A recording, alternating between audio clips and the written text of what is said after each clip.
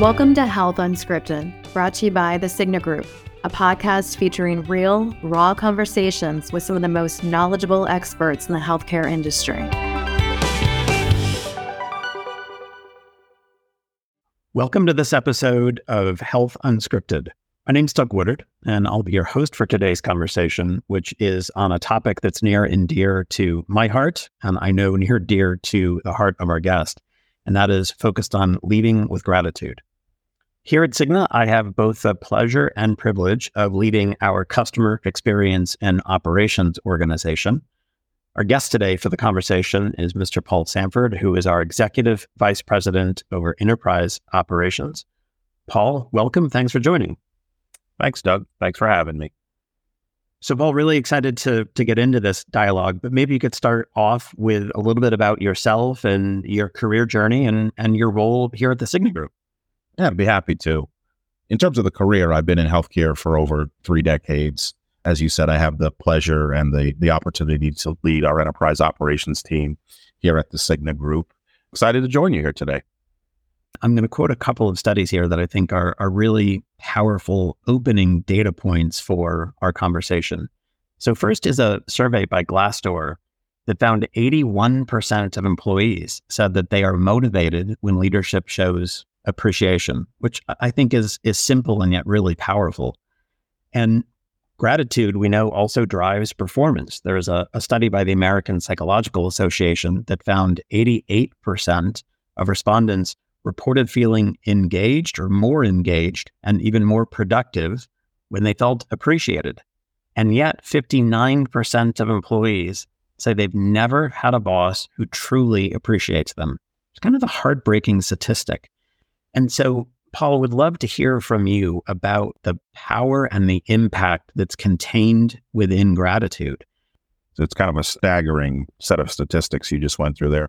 You know, the key word I think that I heard when you went through that was the word boss, right? The boss who truly appreciates them.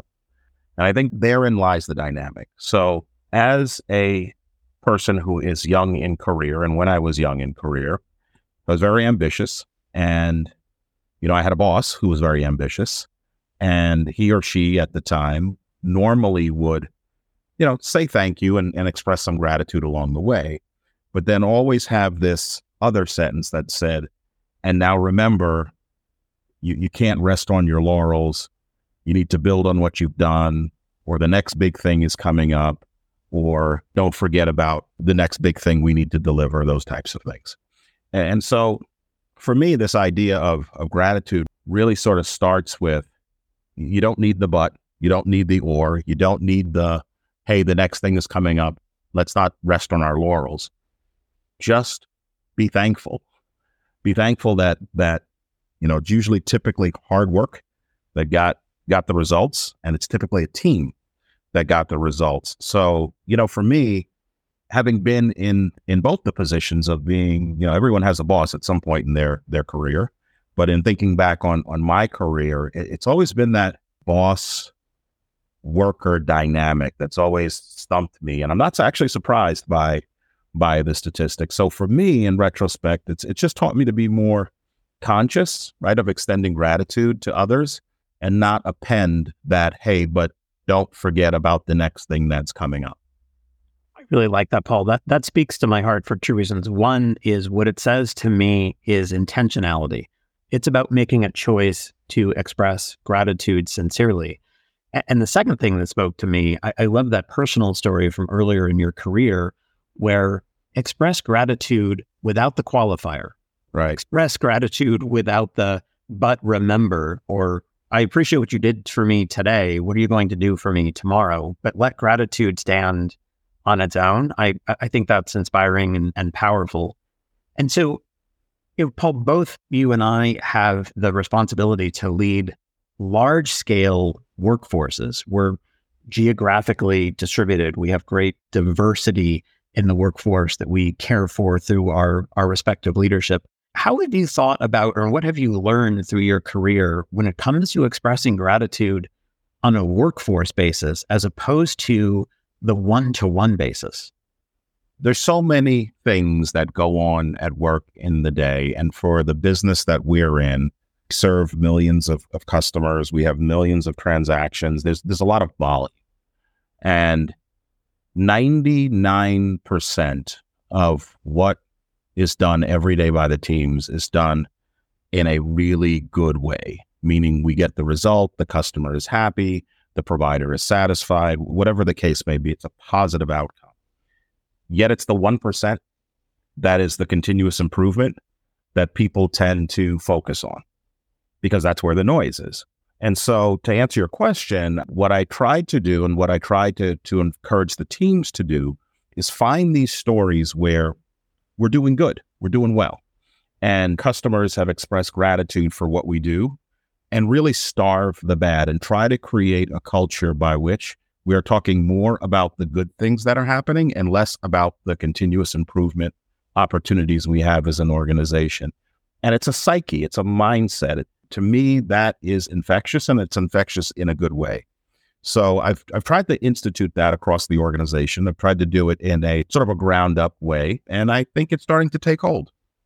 I think it really is. And I have seen firsthand, both here and in other chapters of my career, the impact that gratitude can have. I have found that most people, regardless of level or role or background, I think people want to know that their work matters. I think people have a need to know that their contributions have made a difference. And it isn't that I think every contribution needs to make a life-changing difference, although I would argue lots of professions, ours included, have that responsibility and that opportunity. There's also gratitude, I think, that's important, that's based in the acknowledgement of effort, that's based in the acknowledgement of your work contributes to a greater good. And for me, that's one of the takeaways from your answer, thinking about the influence and impact gratitude can have on a workforce. I think it's connected to that acknowledgement that work makes a difference, that the collective and the individual come together to be able to have an impact, and that is appreciated sincerely. Even if it's expressed simply, I still find that there, to your point, there's real impact that can be embedded in gratitude.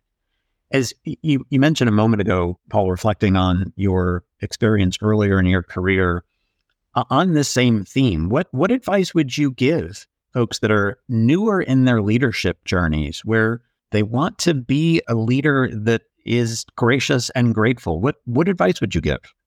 I think the first thing is slow down. Everything today is instantaneous. Social media, everything is instantaneous, and people want instant gratitude. And so the pace is so fast. And sometimes we run past the little things that people have done that make a difference. And so I would say, first and foremost, slow down and just say thank you. Process-wise, as leaders, I think we underutilize the tool of debriefing after a meeting, after a presentation, after gathering. We don't take the time to debrief. And I think it's in that moment where you actually have the team and you debrief on, let's say it's a meeting, you debrief on the meeting that you just had. You have an opportunity to take a step back and genuinely point out in an authentic manner where the team did well, where an individual did well, to our point earlier on, not append it with, continuous improvement opportunities at that time. Just sit in the fact that the team did well, highlight those points, and leave it alone for a minute. I think we underutilize the debrief for that purpose. Ultimately, it starts with just slowing down for a minute. There's so much in that answer that resonates with me and my experience. A couple of nuggets to tease out. I love the advice to slow down. We're all busy. We're all trying to accomplish a lot. And again, I think it goes back to your earlier theme of intentionality. I find for myself, I try to be intentional about doing exactly what you're calling out. And that is taking a moment, taking a breath to show the other person sincere appreciation. Doesn't need to be a speech. doesn't require a PowerPoint slide. It doesn't require, opening a thesaurus to get some fancy language. So often I think the impact of gratitude is in the simplicity. But the other nugget for me in your answer is authenticity. Just be authentic about expressing that gratitude. The other in your advice on feeding the good, the nugget for me is about the power of storytelling. And I think stories that are inspirational, that connect what a group is doing back to mission, back to a shared sense of purpose, having gratitude be a part of the culture you're building. I think that's a part of the value of who an organization is striving to be that can be amplified through storytelling. The other thing here that I think we have to pause for a moment and recognize that we've been largely talking about gratitude somewhat in a one-directional, unidirectional way, meaning I thank you, I recognize you. Gratitude is bidirectional from where I sit. So in other words, I get as much pleasure in complimenting you as I hope you get in receiving that compliment. And I think about my daughter. I mentioned Aubrey's 23 years old. I remember when Aubrey walked at 9 months old. I remember the first time she walked, and I remember how proud she was when I celebrated her and how grateful I felt when that moment happened. It's that bidirectional gratitude that feels so good in not only receiving, but in giving. And I think that's the opportunity that I think some people miss sometimes. It's not just a one-way thank you. You actually get it back, and you get it back exponentially. And that feels good. And that's a really, really great thing to carry into your day on a daily basis. That's such an important point. Completely aligned to that. I really subscribe to this notion that to be inspiring, to give energy and enthusiasm to those we are caring for through our leadership, requires that we're inspired, requires that we have enough energy in the tank to be able to give it to others. And I think you're right. I think giving gratitude is actually a source of that positive energy, particularly where in your personal example that I think also applies to work, by giving gratitude and seeing the positive impact it has on others. I think for us as leaders, that is also giving us energy, very much to your point. And I think you're right. It isn't recognized enough, perhaps, that it is both, giving enthusiasm and energy to others, but it also, in the act of being, giving away gratitude, also gives something to the person in turn. I think that's a really important point. Would love to segue just a little bit there and talk about some other crucial leadership traits. And Paul, what, in your opinion, are some of those other traits, and how do you as a senior leader bring those to life in your organization? Yeah, I think one of them we've already talked about, which is genuinely caring about other people.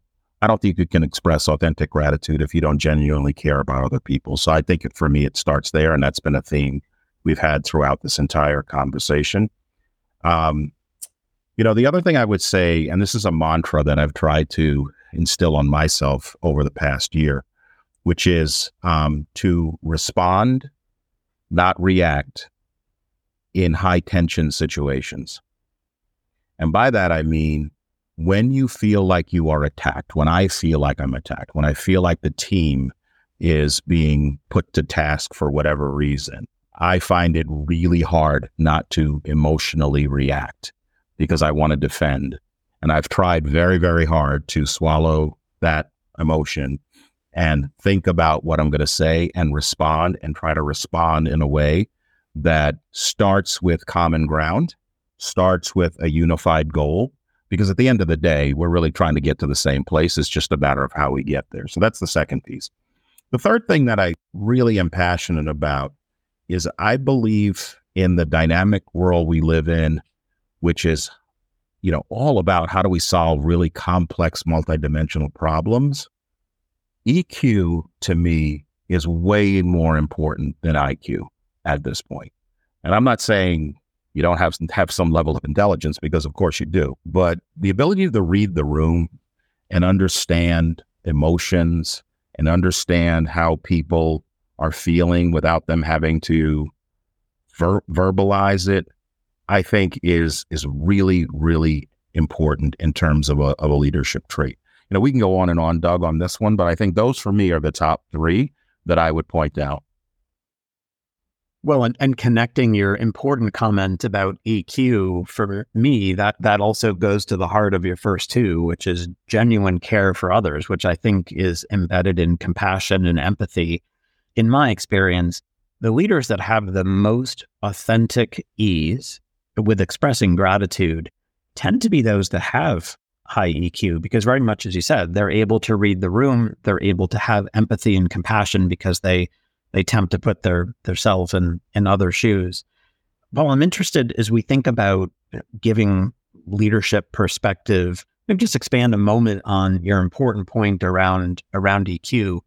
Do you think it's you either have it or you don't, or do you think it's something you inherently are able to build with experience? I think you can build it with experience. And I think it starts with active listening.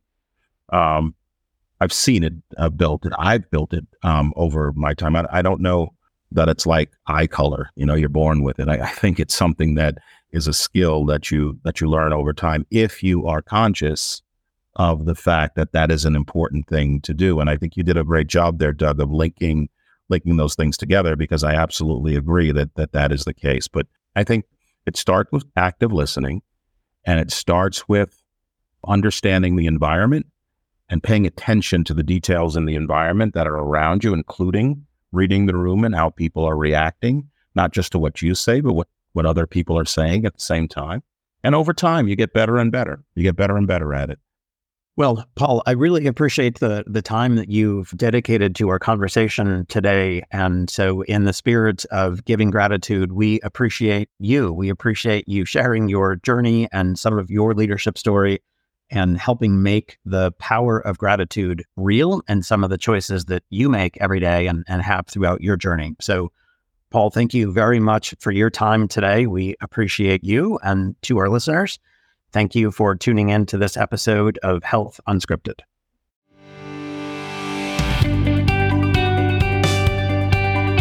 Thank you for listening to this episode of Health Unscripted, brought to you by the Cigna Group. If you enjoyed today's show, please take a moment to subscribe wherever you get your podcasts.